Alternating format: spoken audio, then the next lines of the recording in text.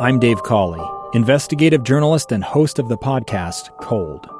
Don't miss Cold's new Season 3, where I look into the unsolved disappearance of Cherie Warren, a woman last seen leaving her job at a Salt Lake City office in 1985.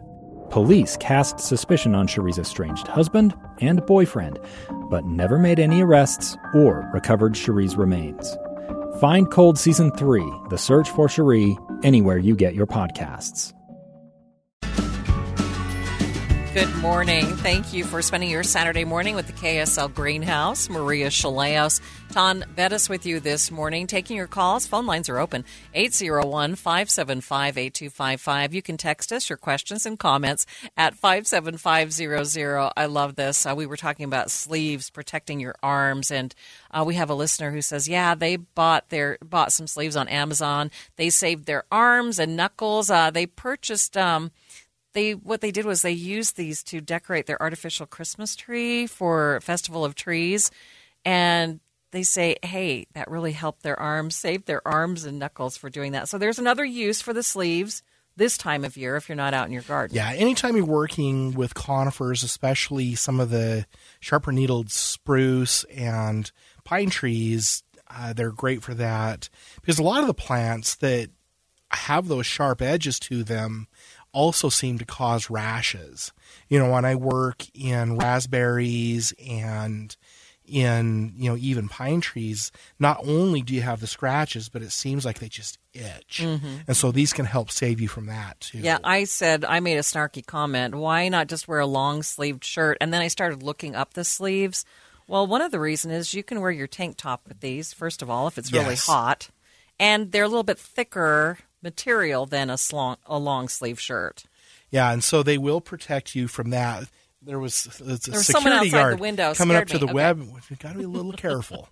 But they are for that. And then the other advantage, I think, the long sleeve shirts, you can wear like a light colored shirt and it's not really that hot. But when you're moving in the garden and, moving things around, sometimes a long sleeve shirt can be, get a little bit twisted. And so I think that especially if you're wearing a tank top or something, that these sleeves are to that advantage. They'll give you an advantage there because your mobility and how you move is freed up. Yeah, we were talking about these because we were talking about great gifts for gardeners, and so that's how we got on that topic. And if you have some unusual, unique gift that you've come up with for the gardener in your family, we'd love to hear from you. You can text us your comment at 57500. Christmas on the mind of people, not just gifts, but their poinsettias. So I think this is a good opportunity, Ton. You had put together a video on how to take care of poinsettias, and I think it's a good time to review some basic tips for folks. Yes, and we had Brian Lloyd on last week also to talk about this. Poinsettias have been bred to be easy to take care of within reason. 50 or 70 years ago when you would get a poinsettia, you would buy it a day or two before Christmas and bring it home because within a week it would be dropping leaves and so there's been a lot of breeding to eliminate that so you can actually grow them as a houseplant if you're careful. So the number one thing with poinsettias for me is to not overwater them. They come in that decorative sleeve, that will have a little pot inside of it. So you have this foil sleeve that has no drainage and you go water it and then you get standing water in that sleeve that will rot the roots and kill the poinsettia within a week. Mm-hmm.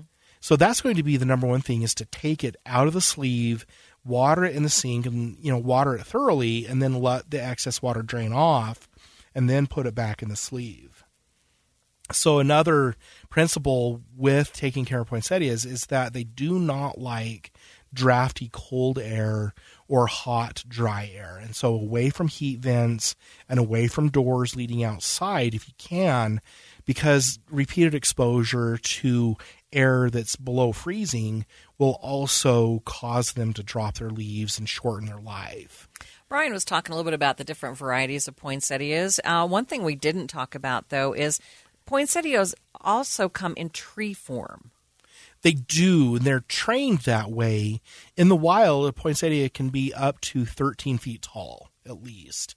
And so it's not that they're a tree, but they're a really tall perennial or a bush. Well, it looks like a tree. It has like a trunk like a tree. And so what they've done is taken a cutting and then trained it. And as it tried to grow leaves off of that central stem, they pruned any side stems off, and they pruned the leaves off as it grew up. And so it's been trained into a little pom-pom tree-form poinsettia. I had one for years, and I just thought that was a separate type of plant, a different variety of No, they've been trained that way to grow in that form. So if somebody wanted to do that with their current poinsettia at the end of the season, would they actually be successful in any way? They could be. What I would do is save it and then sometime just grow it through the year, and then sometime in early September, cut it down to 3 or 4 inches, and then let it start to regrow. And or when they cut it, just cut all the branches beside one central one, and then let that central one be the poinsettia. And as it grows taller, you take a few of those lower leaves off gradually to get it higher up into the air. Okay, now that would be a fun experiment. I'm going to have to try that one of these years. Because over the winter, I'm always looking for something. And last year it was succulents. This year I've just been a little bit busy and haven't really paid a lot of attention to my succulents. But I usually pick some fun thing, just to get me through the winter. Your fun thing is you're looking at micro tomatoes. I want to know about the progress that you've made. Well, I've been purchasing seed, and just because of my schedule and availability of light, I'm going to start them in January. Okay.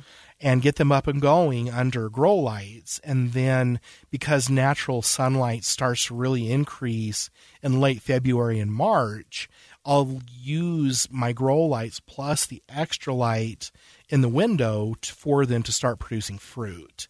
And so I have 4 or 5 varieties. I still need to write them all down, but they'll get anywhere from 1 foot to 2 feet tall, and they all have little cherry tomatoes on them. So that is something that we're going to look forward to hearing. Yes, and grow them from as you house in plants. January, because we all want to grow food. We do. People who listen to the show want to grow food, I should say. And, if we can do that inside and we can do it with micro tomato plants, I'm excited to hear about it. Yeah, and you're not going to expect enough tomatoes to can. And it might just be you have 6 or 7 for a salad once a week in the winter, but their production will greatly increase with increased sunlight. It's not going to be like the lemon tree where I'm going to get 50 or 60? No, especially not initially. Oh, next caller says they have several... or texter says they have several small mugo pines. Some areas look yellow. Do they need iron, or what other treatment would they need? And when would you do that, and how often? They're just wondering why. There could be several things going on. Okay. And they may need to get some of the yellow branches into their extension office, because it could be scale, which can be devastating to the plants, or it could be salt damage, or it could be overwatering. There could be a number of things, and so I would get some samples to their local extension office. What is the lifespan of a dwarf mugo? Easily 50 years if they're kept healthy. Really? Well, yes. how come mine died then? I don't know. I know of some up in Clearfield that were planted when I was probably 10. Uh-huh.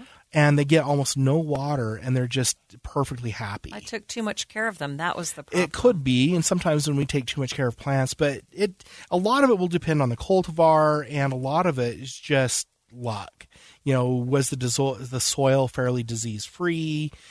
Could there have been something wrong when they were transplanted that over 10 years they didn't survive? But there's lots of examples of different forms of mugo pine being 50 to 70 years old and still perfectly healthy. Okay, I'm feeling a little sad about that right now. But do they usually need iron?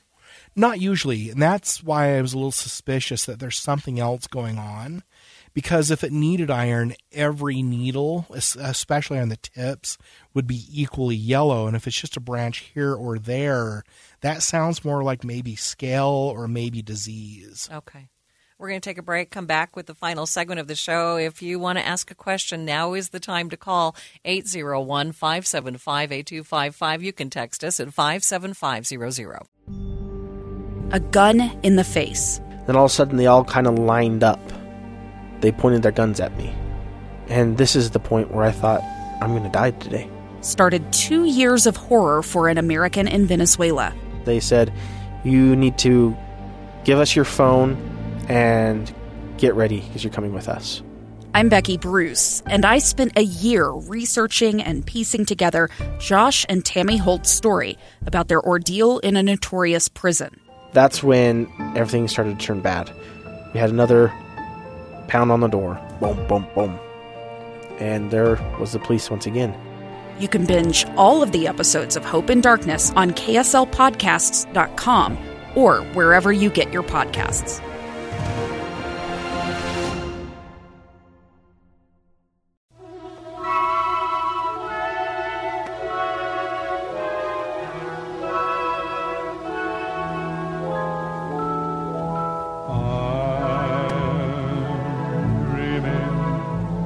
Of a white Christmas, just like the ones I used to know. Thank you for joining us for the KSL Greenhouse. Maria Anton with you for this final segment, and it looks like we are going to get a white Christmas. I almost made it the whole program. Without forgetting to turn your mic on? Yes. Darn. Last segment, everything. Oh, well. So it looks like we have a storm headed in tonight. Yes, starting tonight and then rain going into snow Sunday over Monday. Mm-hmm. So it looks like it may be another fun commute Monday morning. Our next listener would like to know, can you recommend a brand of grow lights to purchase? You know, I have purchased 3 or 4 different brands, and it doesn't matter all that much. What I will do is order off Amazon a grow kit, and they'll have a stand with a light or 2 lights. And no matter what brand I've ordered, I've been pretty happy with it. If you want to do it inexpensively, you can go and buy shop lights, which are just fluorescent bulbs that are mounted that you would then normally screw up under a cabinet or to the ceiling. But these shop lights with the fluorescent bulbs you purchase are actually quite sufficient for growing plants, and they're going to cost you 25%, even with making a stand for them, of what a grow system would cost. And so you can use 2x4s or PVC to make a stand, and what you want is to have that 2 feet above the base of above the table surface, and you mount those lights to chains so that you can adjust them up and down, because you want the lights 6 inches above the tops of the plants. But that's the least expensive, and they will last for quite a while. Some people recommend replacing them yearly. Mike Karen, who I think is coming on next week, actually is like, nah, I've used mine 3 or 4 years and they're great. But the least expensive option are shop lights and building your own stand. Yeah, the most critical thing, again, is that keeping them 6 inches above. Yes, especially with plants. fluorescent. Sometimes they can get a little hot if they're too close to the bulbs. But when you get farther than 6 inches away, you lose energy exponentially. And so you don't want them 2 or 3 feet above. All right, next listener says they have 3 young red maples in Lake Point. They live up on the bench. What can they do in the spring to help them grow as quickly as possible? They say, I know that they won't grow quick, and they did wrap them for the winter, by the way. Compliments on the wrapping. So you don't want them growing 6 feet a year. But what you might be able to do is get some Osmocote or lawn fertilizer, as long as it's not weed and feed, and just put, depending on the size of the trees, 1/8 to 1/4 of a cup of fertilizer around the base of the trees in March, and then do that again in mid-May. And that will probably force an extra foot to 18 inches a year. Next listener is concerned that the branches on their pine tree are yellow. I think, is this the one we hit with the chlorosis, or is this different? No, this is a different one. It could be drought stress causing it. It could be iron, a lack of iron causing it. But the yellowing needles is usually just a sign that the tree is stressed and you have to investigate further. And so when I see that, I will look at the overall pattern. If it's the entire tree, it's a nutrient deficiency or a root problem. If it's portions of the tree, then that more points to insect problems such as scale or borers. So you really need to just look at the overall pattern. Okay, in the final minutes of the show, we do have a storm coming in tonight. A lot of people put down ice melt. What are the dangers of ice melt for our grass and for plants in our flower beds? Yeah, what is the risk? If you use too much ice melt, it'll cause the cement to cat face, and that's when the top quarter inch just basically turns into a powder because of the salts.